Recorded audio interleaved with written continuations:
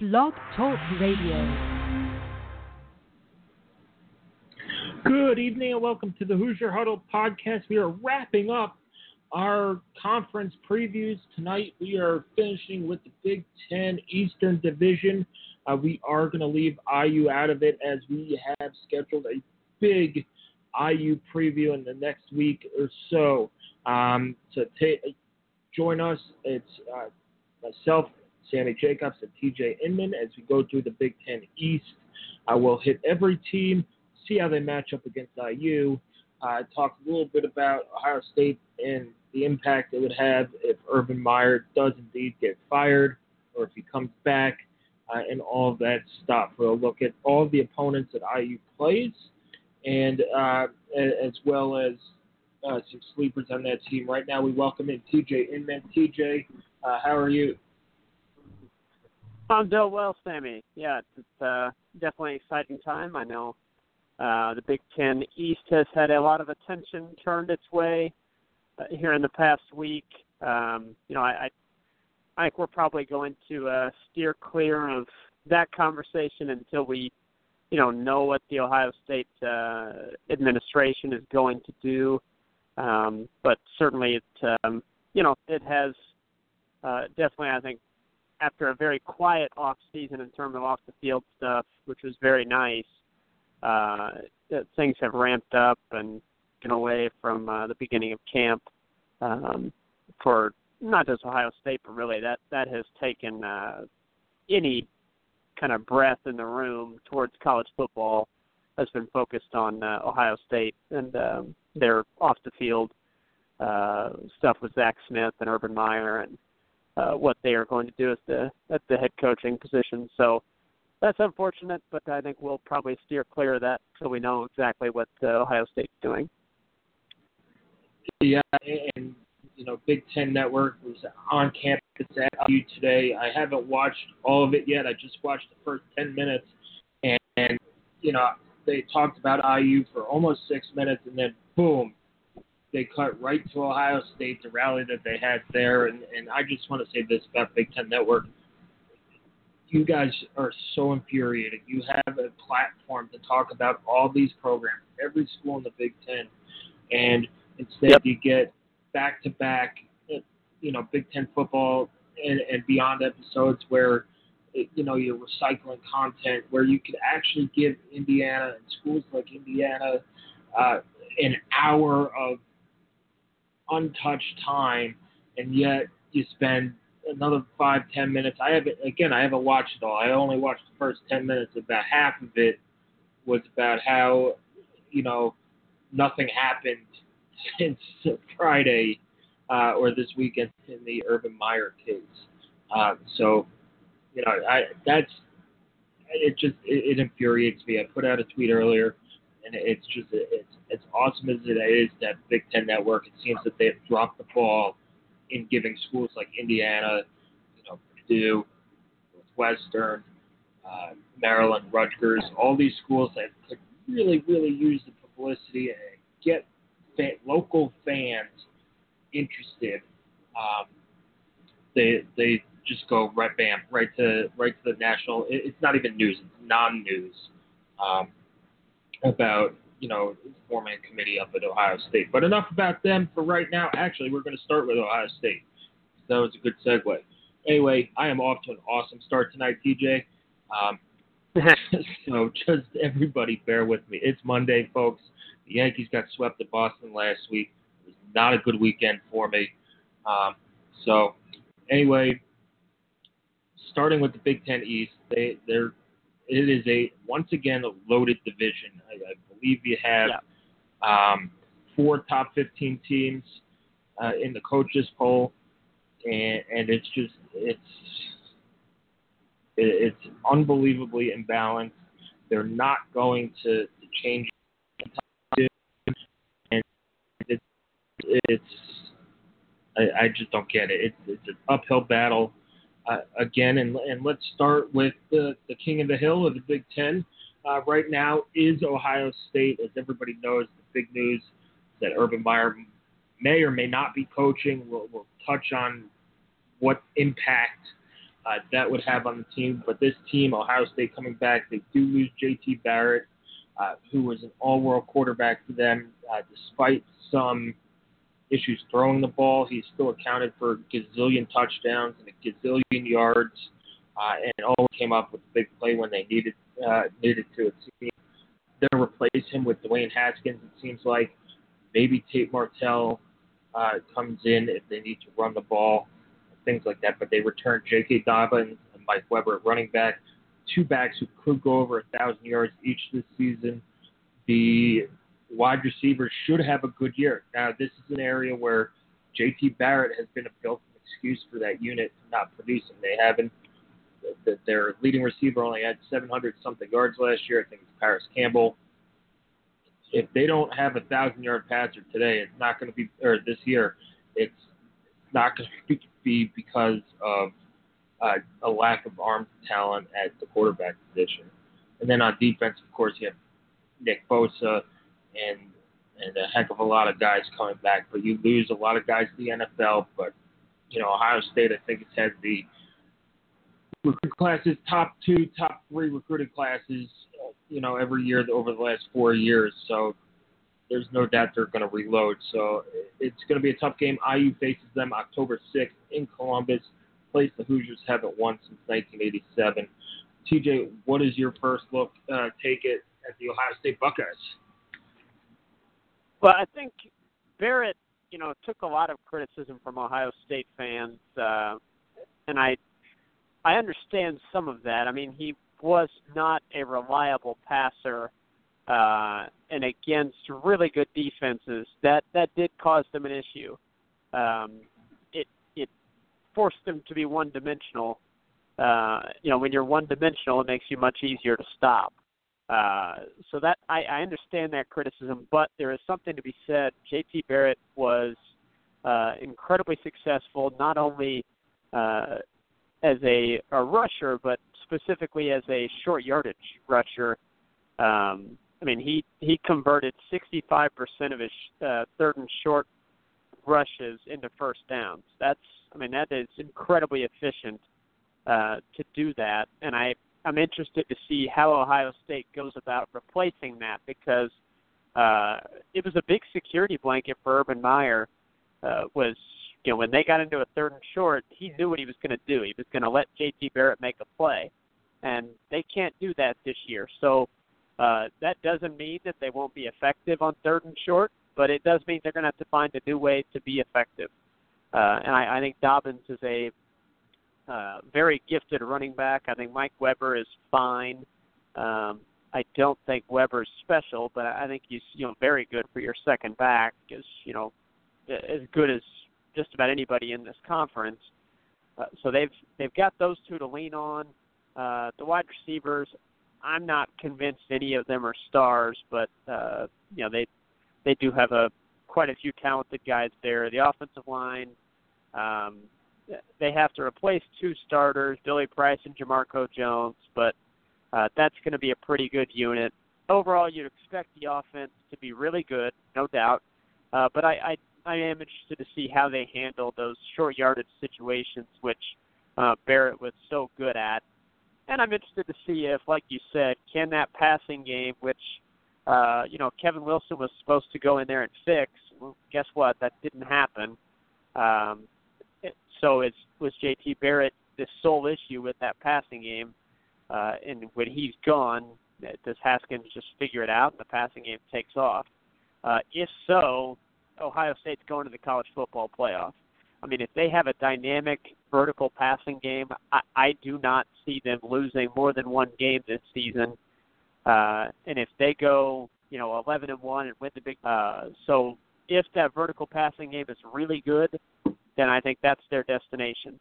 So that's a big question mark. I think they do have some questions on defense, nothing that they cannot solve, but if you were looking at anything, you would say linebacker is a concern. They've got a lot of unknowns there.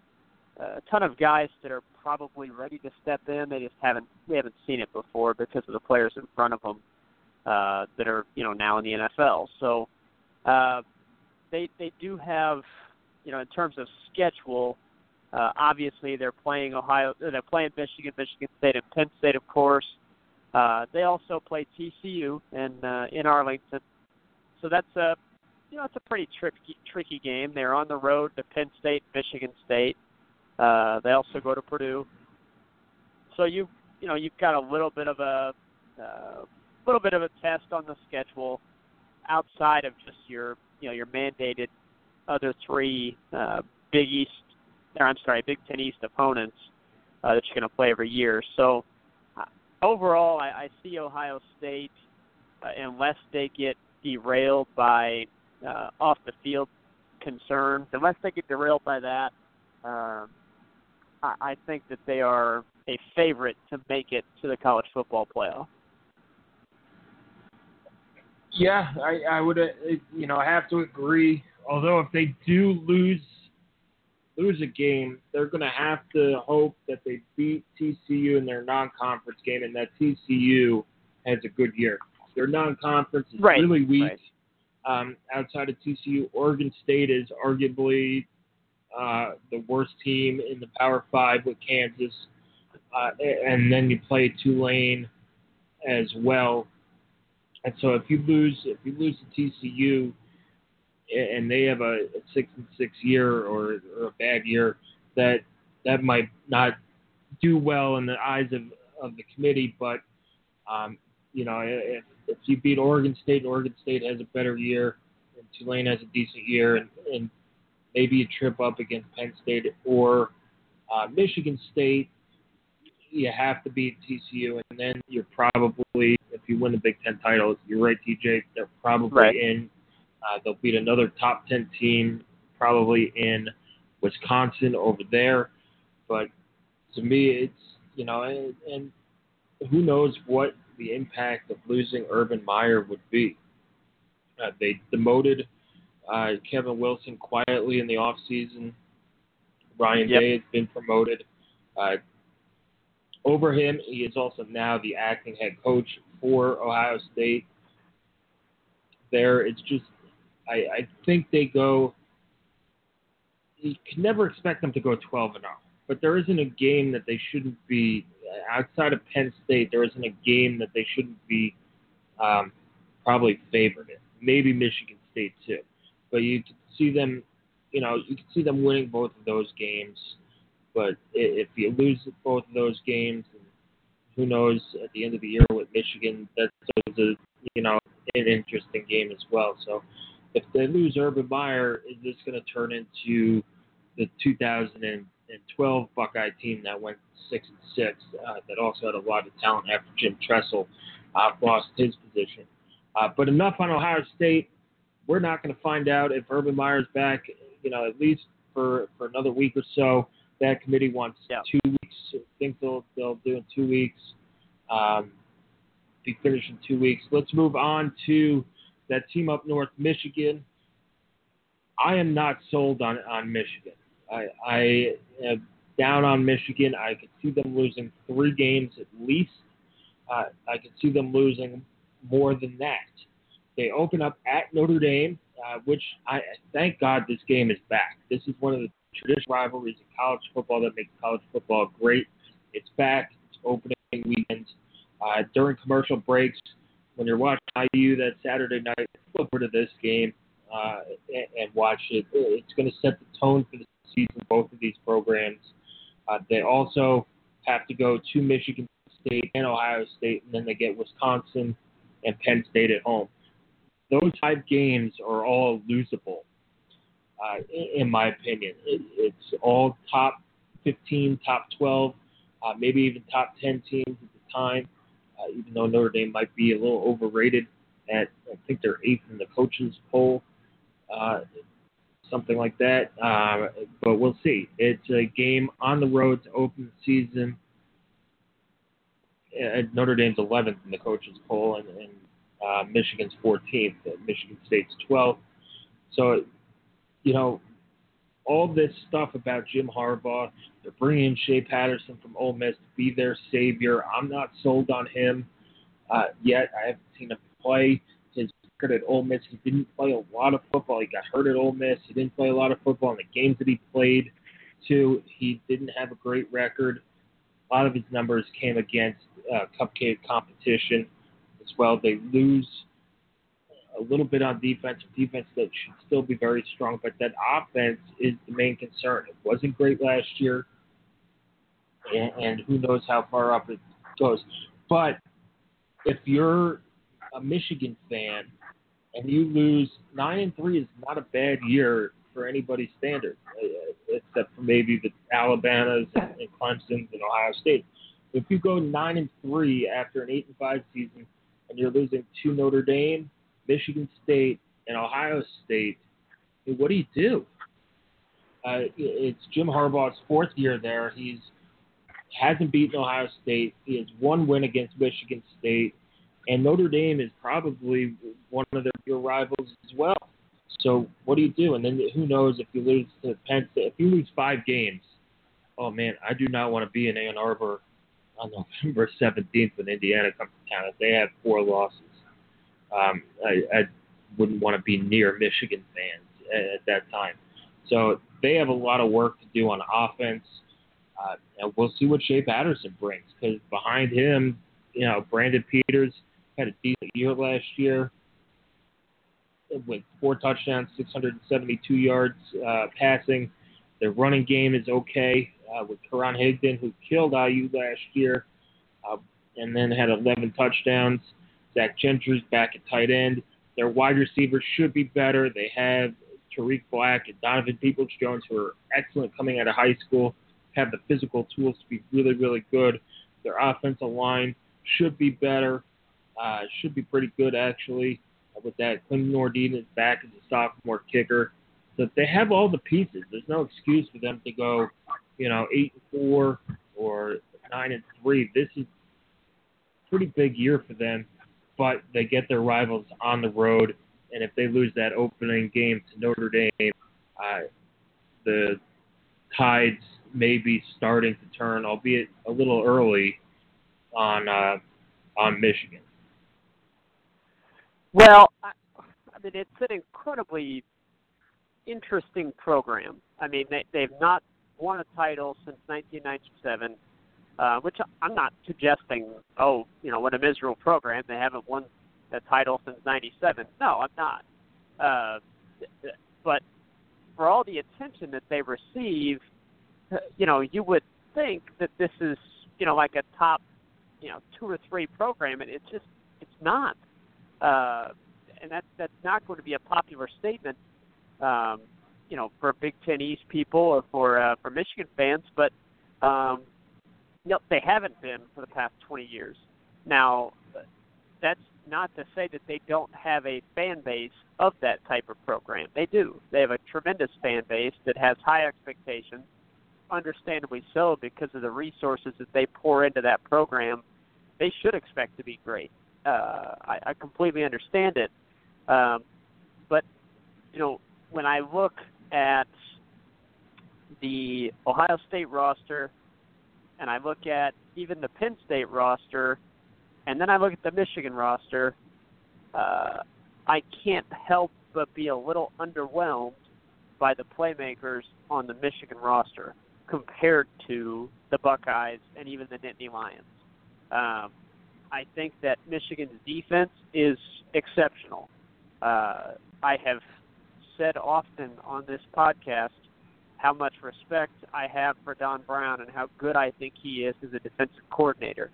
I really like Michigan's defense, and I like the way that they play, the way that they attack, and I think you're going to see more of that this year. I think that they have a linebacker core that is as good as anyone in the country, and their defensive line is really good. Their secondary is really good. There's not a weakness on that defense. If I'm a Michigan fan, what I'm hoping to see is for their offense to open things up a little bit. I felt that they were incredibly conservative last season. I didn't understand it. I mean, you need to put the trust into guys that you mentioned, Tariq Black, Donovan Peoples-Jones. I know that they didn't have a ton of confidence in their quarterback situation, but they didn't give those guys a chance to make plays down the field, really. it was a very conservative offense that I think they just relied too much on their defense, and when it bent, they were done. I mean, if the defense didn't show up with an A game, they were probably not going to win. And I think for Michigan to take that next step, which is going to be beating those teams that they expect to beat, and then also knocking off your rivals at the top of the East, for them to take that next step, their offense needs to open things up, and they've got to attack on offense the way that they do on defense. I don't know if they are going to do that this season, and I don't know if they have the horses to handle this schedule at the level that their fans expect them to. 9-3 is, I think, would be pretty good with this schedule. Anything better than that, but I think would be a big success. I don't know, like you said, if their fans are going to see it that way, and I'd be a little surprised. Well, I'll go ahead and say this: I don't think that Michigan gets any better than 9-3 this year, and I think they finish at best third in the East. And another, middle of the pack finish in the East is, as you said, that's going to turn up the heat on Harbaugh. Yeah, I mean, look, Jim Harbaugh was brought into Michigan to be the guy. Who do you replace him with? And exactly. That's what I was going to say is it would be understandable for Michigan fans to feel that way, but anytime you are thinking about replacing a coach, which I'm not suggesting that they are at that level. They're not. They are not at that level. But, let's say he goes 8-4 this year, Michigan goes 8-4, and you lose to Ohio State again. Would some consider that? Yeah, I think that would creep into the back of their minds. I really do. And that would be understandable to have that. But then you have to ask yourself, well, who are we getting then? Because this guy was brought in, as you said, to be the guy. He was the savior. He was the counterpunch to Urban Meyer. He was the counterpunch to James Franklin. He was going to put Michigan back into the college football playoff discussion and get them another national title. That's what he came there to do. And who's that? He's the dream hire. So when the dream hire doesn't work the way you expect it to, what then? And that's not a question we're going to be able to answer. I don't think it's a question Michigan can answer either. No, you're exactly right on that. And we'll see. It's going to be a fascinating Michigan season, especially with that opener. Then they play Michigan State October 20th up in East Lansing. And, of course, Ohio State at the end of the year. They play Indiana November 17th up in Ann Arbor. And, again, another place that Indiana hasn't won in a very, very long time. Let's move on to Penn State. This is a team that loses its all-around best player, Saquon Barkley from last year. He's now playing for the New York Giants after being the number 2 pick in the NFL draft. We'll see. Miles Sanders is a very capable back. He averaged over 6 yards a carry last year, but understandably has had limited time behind Saquon Barkley. So we'll see if they do have the best quarterback in the Big Ten, in my opinion, with Trace McSorley. He can run the ball. He's the team's leading returning rusher. He's thrown for over 3,000 yards 2 years in a row. 28 touchdowns, 10 interceptions last year. They bring back Tommy Stevens as well, who, if McSorley does go down, could fill in at quarterback. It's also pretty darn good tight end. He's rushed the ball well. He had 12 catches for 60 yards and 2 scores. He had another 190 yards and 4 scores on the ground. So that's another weapon for James Franklin to use. They bring back Juwan Johnson, who's a good wide receiver. DeAndre Tompkins as well, back for his senior year. Juwan Johnson is 6'4", 225. He's just going to be a pain in the butt for teams to cover at that size. and it's really, people might be sleeping on Penn State because Saquon Barkley left. They have a pretty good team returning on the offensive side of the ball. The offensive line could be the best offensive line they've had under James Franklin, which probably doesn't say much, seeing that the first couple of times with Hackenberg back there, they were just getting blown up. But it is now a senior-laden line. They've recruited that position well, and these guys are now maturing. They're veterans, and they're ready to step up and take this offensive line to the next level. They lose tight end Mike Gesicki, and Jonathan Holland comes back in. He played in 12 games. 12 games last year, only had 3 receptions, so not much experience, but he does have some playing time under his belt. On defense, their biggest loss, probably Marcus Allen and Jason Kabinda, the 2 leading tacklers from last year. They also lose Brandon Smith, Troy Apke in the backfield, and Manny Bowen recently announced he was back. He had 51 tackles, 1.5 sacks, and 4 quarterback hurries last year. So he'll be back in some shape or form after getting dismissed earlier in the offseason. So we'll see if he's earned his way back on this team. But this is a team that, I think people are sleeping on a little bit. We know what Ohio State is. We know what Michigan can be, and people have high hopes for Michigan. And we'll talk about Michigan State here next. But Penn State, I think people, TJ, are sleeping on them to keep up their pace in the Big Ten East. Yeah, I think the general assumption of the kind of, I would say, the very casual college football fan would be, well, Penn State, it was cool to see them back, but now that Saquon Barkley's gone, they're going to take a step back and be middle of the pack squad again. That's not accurate. I mean, James Franklin is recruited at a very high level, continues to do so. Now, if they had lost Barkley and if McSorley had elected to go to the NFL draft, well, then we'd be having a different conversation. But McSorley's back. He's outstanding. Their skill position players should be still very good. I mean, you're going to miss Saquon Barkley. There's no getting around that. He made game-changing plays on a regular basis, and that is not going to be replaceable. That being said, you mentioned Miles Sanders. He looked very good in limited action. Another Pennsylvania native, Sanders was, so they've done a good job getting those guys in there. I would say, they have a pretty deep backfield as well. I mean, Mark Allen is a reliable senior. And then they've got 2 young guys that we haven't seen on the field before, but I know that their fans are really excited about. The redshirt freshman, Journey Brown, and then true freshman, another 5-star guy, Ricky Slade. Both of those players are going to play. And I think that they'll probably try to work in some multiple back sets to get, Sanders and one of those speedy guys, Slade and Brown, on the field at the same time.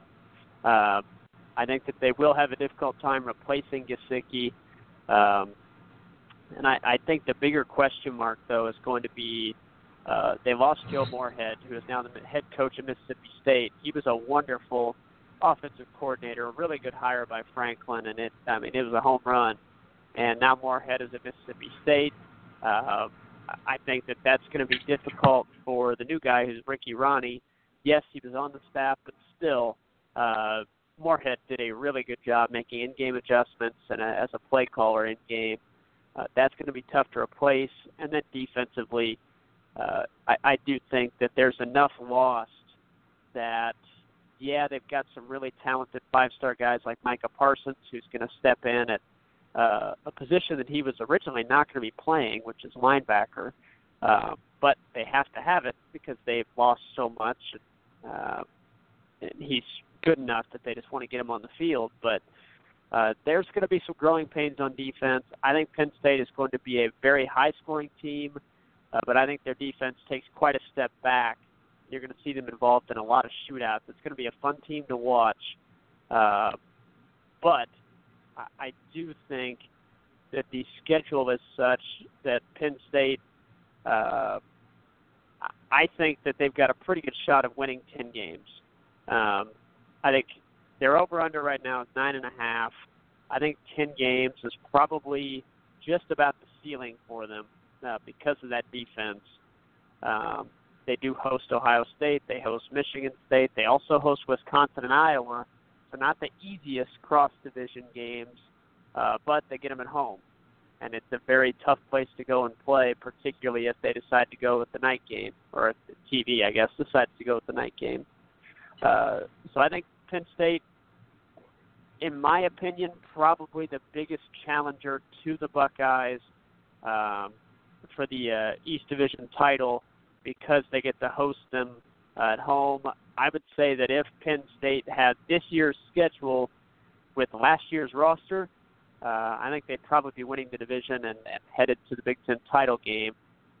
But, that we can't go about changing history or anything like that. So this year's team, the limited defense, or at least the inexperienced defense, I think has enough growing pains that keeps them from the division title, but still they'll be a factor, and probably another New Year's Six Bowl for the Nittany Lions.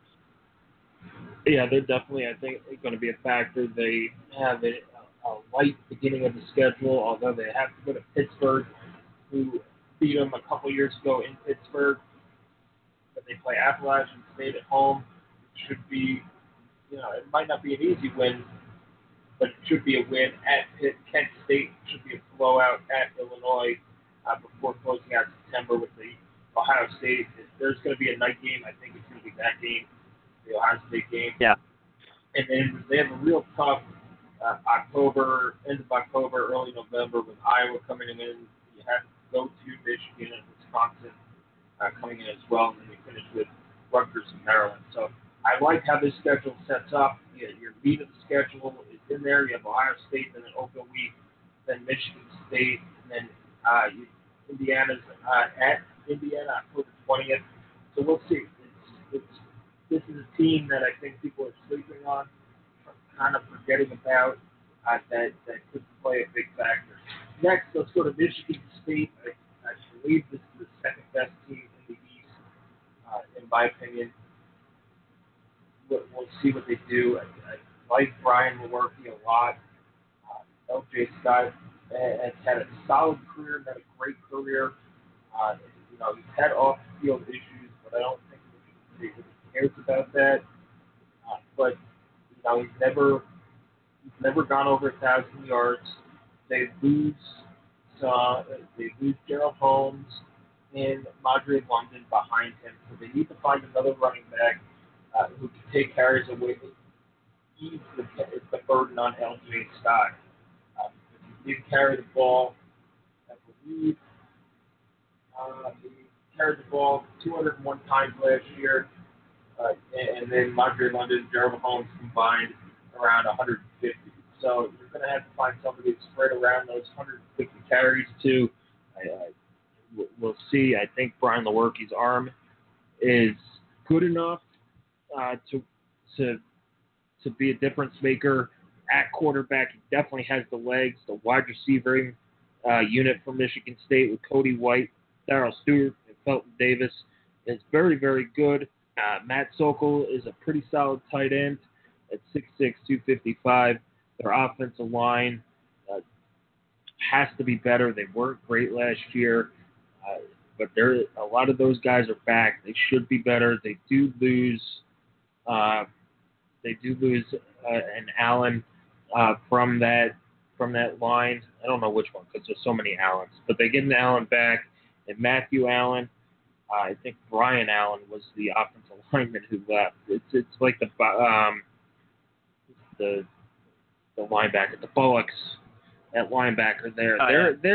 Michigan State is a legacy team in terms of a lot of these former players.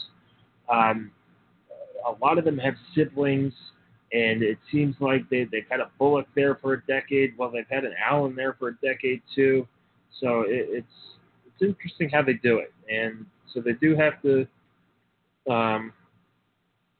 replace Brian Allen, who was two-time All Big Ten selection, but they should be able to. They didn't knock everybody's shoes off last year, so maybe some fresh blood is good on the offensive line. On defense, Joe Bacci is back. He's their do-everything linebacker. Andrew Dowell is at the star position. He needs to step it up. He's a guy who's had a lot of potential. His toughness has been questioned in the past by coaches and needs to step up. They get Raekwon Williams back at nose tackle. They have a couple of defensive ends who are pretty good. In the back end, Josiah Scott is now just announced on Big Ten Network during the IU thing. He's out for I think 2 months, at least 2 months of unspecified injury suffered during camp. So he might not be back for that Indiana game, September 22nd. It's borderline. Who knows? If he's out more than 2 months, he's not going to make it. If he cuts it to 6 weeks instead of 8 weeks, he might make it back. But we'll see what they do there. Their secondary is bring back Kari Willis, who's solid. David Dowell, who's solid. And then Justin Lane at the boundary corner. But losing Josiah Scott is going to be huge on this team. He had 10 pass breakups, 2 interceptions last year. And you'd figure as a sophomore, he would turn some of those pass breakups into more interceptions. So they also bring back Jake Hartbarger, who's an excellent punter, and Matt Conklin, who's an excellent kicker. So I think overall, Michigan State might be I wouldn't say the most solid team, but we know the most about. There aren't as many question marks surrounding Michigan State as there are, how's Dwayne Haskins going to be a quarterback, how's Shea Patterson going to be a quarterback, and who replaces Saquon Barkley at Penn State. That's my take on Michigan State. TJ, how about your take? I think that's all accurate. I think the wide receivers are probably the best group that D'Antonio's had there in East Lansing. Mularkey. I know that Michigan State people really love that guy. And I think he's very good. The coaching staff has kind of hinted that Mularkey is ahead of where any of their previous quarterbacks, which is a pretty good list. When you start to take a look at it, the quarterbacks they've had there in the past probably 10 to 15 years, it's a pretty good list. And they think Mularkey's ahead of where those guys were at this point in his career. So that's very promising for him if he can take another step forward, which they are expecting. That would obviously take the offense up another level. The defense will be very good. It almost always is. And the schedule is pretty favorable. They don't play Wisconsin. They don't play Iowa.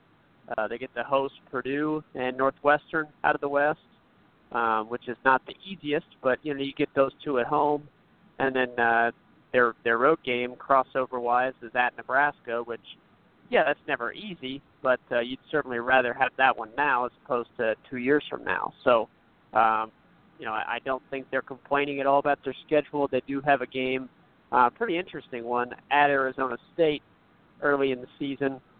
Kudos to both of those schools for playing that game on a true home and home agreement. I think games like that are pretty cool. I think you're if you're Michigan State, you're saying, okay, can we get to another 10-win season? I think that's probably a difficult goal, but a realistic one. I kind of see them falling at 9-3, but it would not at all be a surprise to see them get to that 10-win mark once again, which is quite impressive after that 2016 season, which out of nowhere was just a complete cratering. They've dug themselves back out. Mark D'Antonio continues to tick along as a consistent force in the Big Ten East. I don't see them being a legitimate threat to take down Ohio State and win this division. Now, it's not to say that they can't do it, but I do not see it happening. Like I said, I think 9 or 10 wins is about the ceiling for this team. Nothing wrong at all with that, though.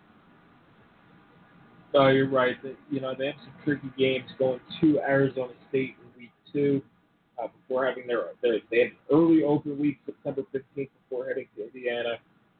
And then you have a tough game at Penn State. It's just, they can win the Big Ten East. It sets up well where you have 2 out of the 3 big ones at home, but maybe somebody else knocks them off. A trip to Nebraska at the end of the year, they'll be improved by then. You do have to go to Penn State, of course, and then at Indiana. People think that IU really has a shot at this game. To me, I'm not so sure. I'll have to see how IU plays. And then Northwestern's never easy. Why they scheduled them on homecoming, that doesn't make sense to me. And then, there's 10 wins to be had. There's probably more if you could get Penn State on the road. You'll have a shot at Big Ten, but it'd be very, very difficult to sweep the other big 3 in the Big Ten East, and you got to hope that they beat each other up a little bit. Maybe the champion of the Big Ten East this year has two losses in conference or to each other, because that's just how good these top 4 teams can be. Let's move on to Maryland. TJ, hopefully none of us get hurt while going through this team. And all joking aside, the injuries killed them last year, and I mentioned it in our opposing quarterback pieces. IU plays Maryland November 10th. Now, we have no idea who's going to be the quarterback. It could be any of 4 guys, depending on health. They had awful injury luck last year. They started the year off great with a win on the road at number 23 Texas. They blew the doors off of Towson, and then the doors fell off from there. UCF came in. Their starting quarterback, Ty Pigrome, got hurt against Texas. His replacement, Kasim Hill, who's probably going to start this year, got hurt against UCF early in the game. And then, you had Max Bordenschlager, who started off his era quite well, winning on the road at Minnesota, but then they won one more time all year to finish with 4 wins. That win was a gift that Indiana gave them on their homecoming on October 28th last year. Just a game that IU shouldn't have lost. But Maryland comes back. We really like their running game, TJ. We've said it for 3 years now that Ty Johnson's a really, really good running back. Lorenzo Harrison is back as well.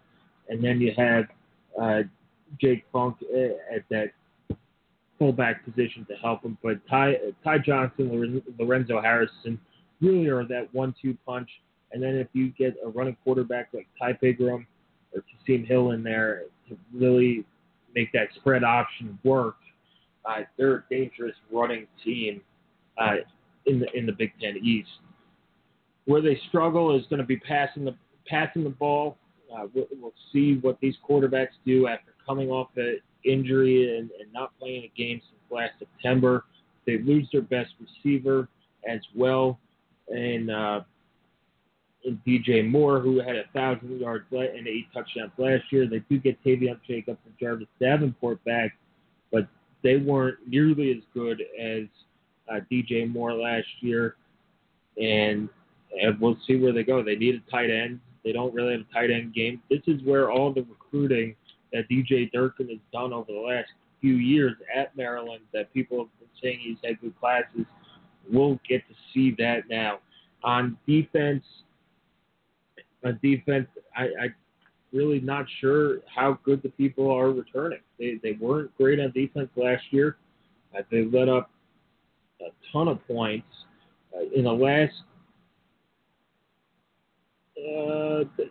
they only had 2 games where they let up less than 17 points. against Towson in week 2, against Michigan State in week 11 or week 12 if you count the bye week. So their defense really has some holes on it. They lose their best defender in Jermaine Carter. He's going to the NFL. They bring back Darnell Savage. He's probably their best defender. He's a guy who can block punts. He blocked a punt against IU last year. He's just a playmaker that I really like. Outside of that, they have a lot of holes on defense, and they're going to be in a lot of shootouts if they can keep their quarterbacks healthy. And if they stay healthy, I do believe that they can get to a bowl game. They, again, open up with Texas, this one at, I believe, FedEx Field where the Redskins play. So it's a neutral site game in an NFL stadium. Again, it's a dumb opener. I don't know why Maryland is playing Texas. You go to Bowling Green, you get Temple at home. These should win games. You host Minnesota, which I think is the played each other like the last 4 years, which I think is a weird crossover game to keep. That could be a win. Then you go to Michigan, you get Rutgers at home, at Iowa, Illinois, Michigan State, at Indiana, and then you finish with a doozy of Ohio State and at Penn State. So your last 4 games are Michigan State, at Indiana, Ohio State, and at Penn State. So we'll see what Maryland does. I do think that they could become a bowl team. There's 6 wins on their schedule somewhere, but just how good they will be depends on their health. And they have not had a lot of good health luck in the last few years. I mean, injury is certainly the story. I look at this team and I see some very good players. However, I see enough holes that with this schedule, it leads me to believe that 6 wins is kind of the ceiling, and I think I'd probably lean towards them not going to a bowl game, not reaching 500, and it being kind of a disappointing season in College Park. That's understanding that Pigram and Hill, whichever one of them starts, if they can stay healthy, they're good players. I mean, they've proven that. That being said, you lose DJ Moore, who was just far and away their best receiver and their best playmaker in the pass-catching department. I don't think they can replace him. I think teams are going to be able to treat Maryland as a one-dimensional attack. And then their defense, I expect to be pretty bad. Truthfully, I think it's probably the worst defense in the Big Ten East. So I look at that schedule, think, okay, there are concerns in the passing game with wide receiver and tight end. There are concerns all over that defense, and then there's a tough schedule. So for me, that's enough strikes to say it's going to be a bit of a downer for the Terrapins. Yeah, and they're still, to me, it seems like they're built like an ACC team. Small, fast guys, run the ball, not a huge, big defense, not a huge, big offensive line. It just seems like they're still built like an SEC or an ACC team instead of a Big Ten team, which they're trying to get past the last couple of years. So we'll see. There are definitely at least 5 wins on that schedule that I could count, and a few toss-up games as well that if they go their way will make or break their season. All right, we are skipping over Indiana and going straight to New Jersey, the great state of New Jersey, to the Rutgers Scarlet Knights. That was said sarcastically. It's the great state of New Jersey. Awesome. Okay. Rutgers. It's Rutgers. I get it. They're entering the third year of Chris Ash. They should be better. But my thing is, this is no longer, everybody says, oh, Rutgers should be better. They should be better. They're in New Jersey. New Jersey has great high school football talent and whatever. Moving to the Big Ten is going to help them. But Rutgers was in the Big East when the Big East was good, when they had Virginia Tech and Miami and good Boston College team and good Syracuse team and all those teams. they couldn't get off the deck. West Virginia, Louisville, they couldn't get off the deck until Greg Schiano got there. So can it be done? Sure. Am I sold in Chris Ash turning that program around anymore? Absolutely not, especially with their off-the-field problems. They had 8 guys involved in a credit card scam, and no, it wasn't selling Rutgers football tickets to people for money. That wasn't the scam. But that was my attempt at a terrible joke. That's good. But, you know, if they have a bad season, the off-the-field issues push Chris Ash out like they did Kyle Flood. And Flood, you know, before Rutgers joined the Big Ten, they had been to 5 bowl games in 6 years. They went to a bowl game in 2014, 13, 12, 11, and 2009.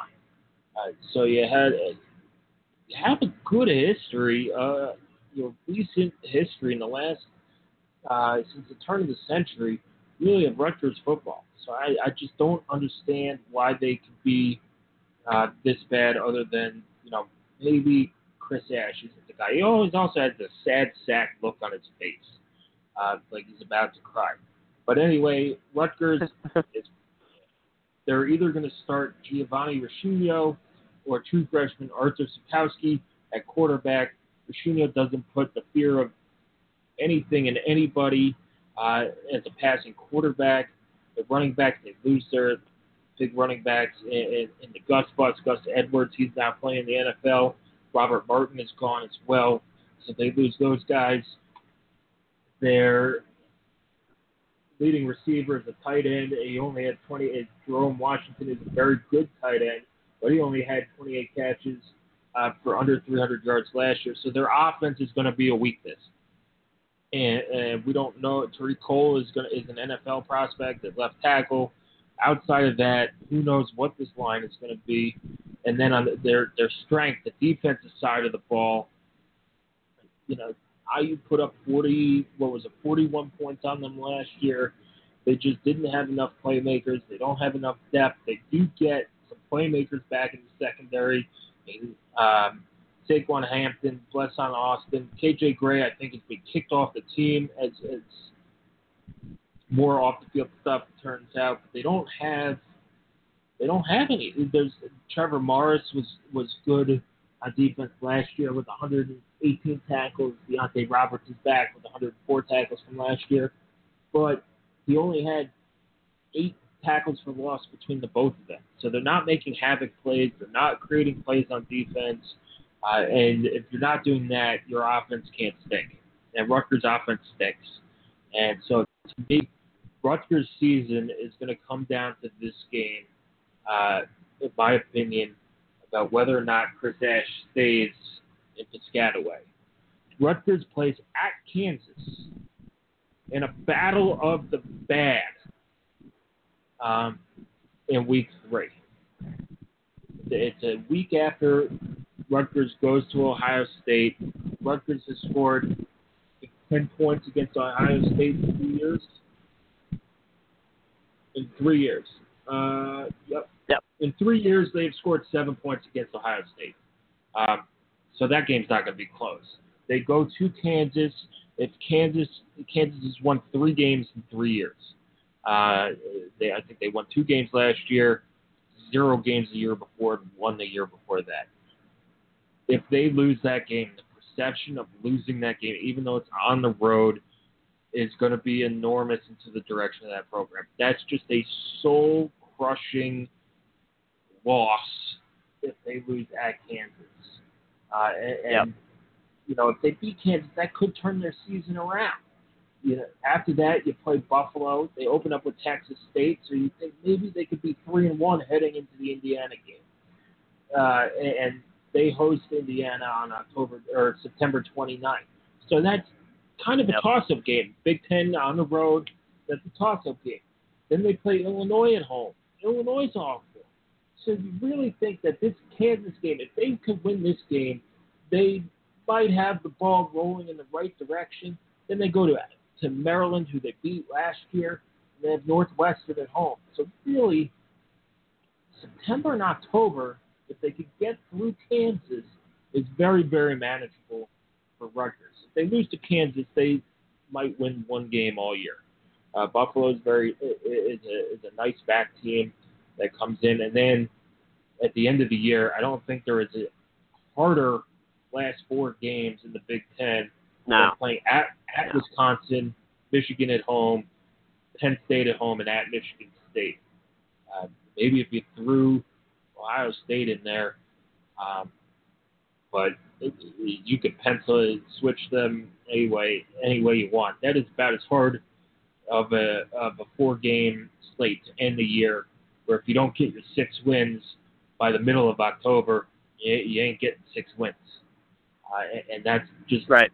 That's going to be something very tough to do with a team that's probably breaking in a true freshman quarterback, have very few weapons on offense, and it really doesn't have the playmakers and the depth they need on defense. I mean, in Chris Ash's 2 years, Rutgers has been, just about as bad as you can be on offense. 125th and 126th in S&P Plus. And now they are starting over at running back, which is really the only thing they did semi-competently, and there are not really any playmakers to speak of in the passing game. So there's not really much reason to expect the offense to improve much. You would say, well, they'll get better. If you say that, the only reason you're saying it is because it's been so bad for the past 2 years that you're saying, well, it has to get better. And maybe that's true. But in reality, no, it doesn't have to get any better. It could be just as bad as it was the past 2 years still. Of course, they have another offensive coordinator, but it's not a hire that particularly screams innovation, which is kind of what I would do if I were them. I would go in an innovative direction. And this isn't us just casting stones at Rutgers from a perch high. I mean, Indiana football has been in this position very recently. You know, we've been the cellar dweller. We've been the team that you're looking at the schedule and wondering how you're going to win 3 or 4 games and trying to talk yourself into maybe we can get to 4 wins and hooray. I mean, we've been there, and we'll probably be there again at some point. So it's not to laugh at Rutgers or to point fingers at them. It's a legitimate question of how are they this bad? There's a talent base there that you wouldn't think they would reach this level of prolonged misery, but there they are. And so I would have gone with kind of maybe an innovative hire, an up-and-comer, a young up-and-comer as an offensive coordinator, just to see if you could, maybe catch lightning in a bottle and rise 20 to 25 spots in S&P Plus and go from awful to just below average. And if they could do that, then I think you could look at the schedule and say, all right, we got a shot at a bowl game. Because I think the defense can be good enough, not good, but good enough, that with their schedule, if the offense can find a way to be competent, this could be a tough out for Indiana, and it could be a tough out for 3 or 4 other teams on that schedule to where they can at least compete for a bowl game. Unfortunately for them, I just do not see the offense getting to that level. I think it's going to be really bad for another season. And then, if you finish up this campaign at, 3-9 or even 4-8 with another really awful offense, I think Rutgers has to ask questions about the direction of that program and where it's headed. But I think you hit the nail on the head.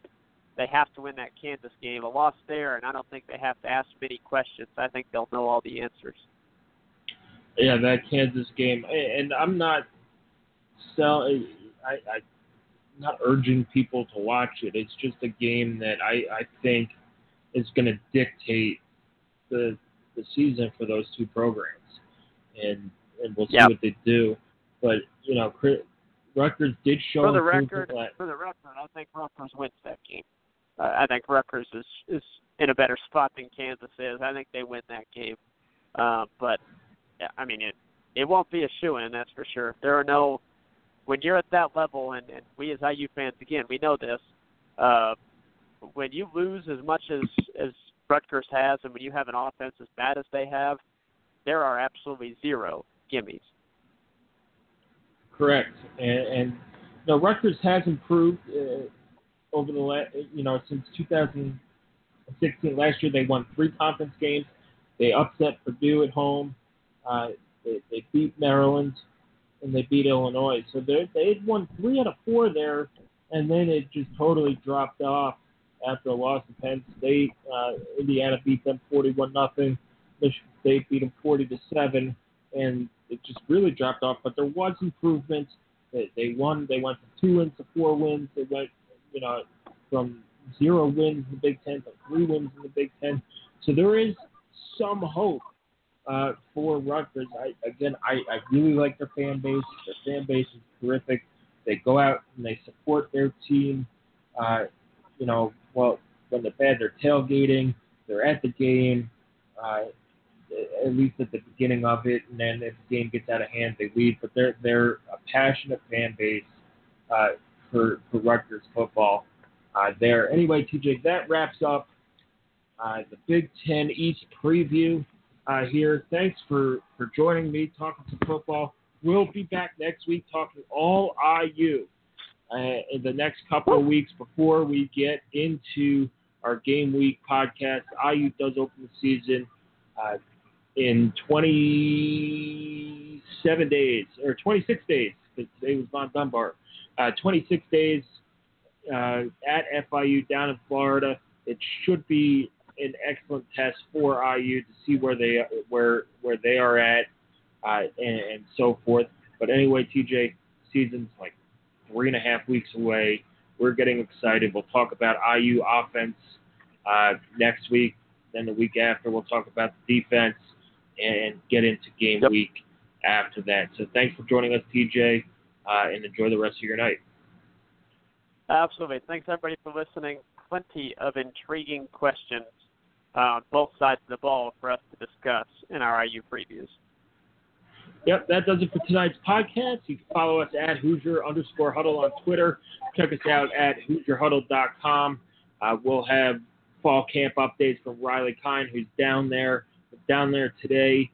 Big Ten Network has IU football on their Big Ten Football and Beyond show today.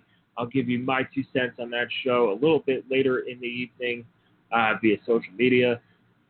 And then we have a cool new ad up on the site. It's vintagebrands.com. If you are a collector or like vintage sports gear, sports memorabilia, old tickets, program covers, stuff like that, just click on the advertisement at the top of our site.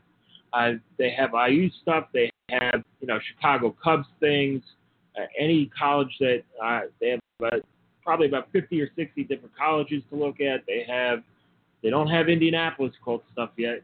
It basically goes up into the mid 80s, early 80s. So they have some Baltimore Colts stuff, Chicago Bears stuff, Cincinnati Reds, Indiana Pacers.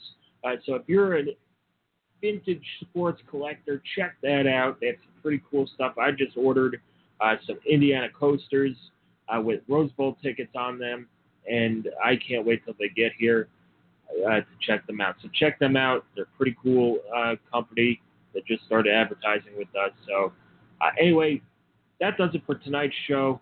Enjoy the rest of the week. Football will be here sooner rather than later, and check out IU stuff on Big Ten Network tonight.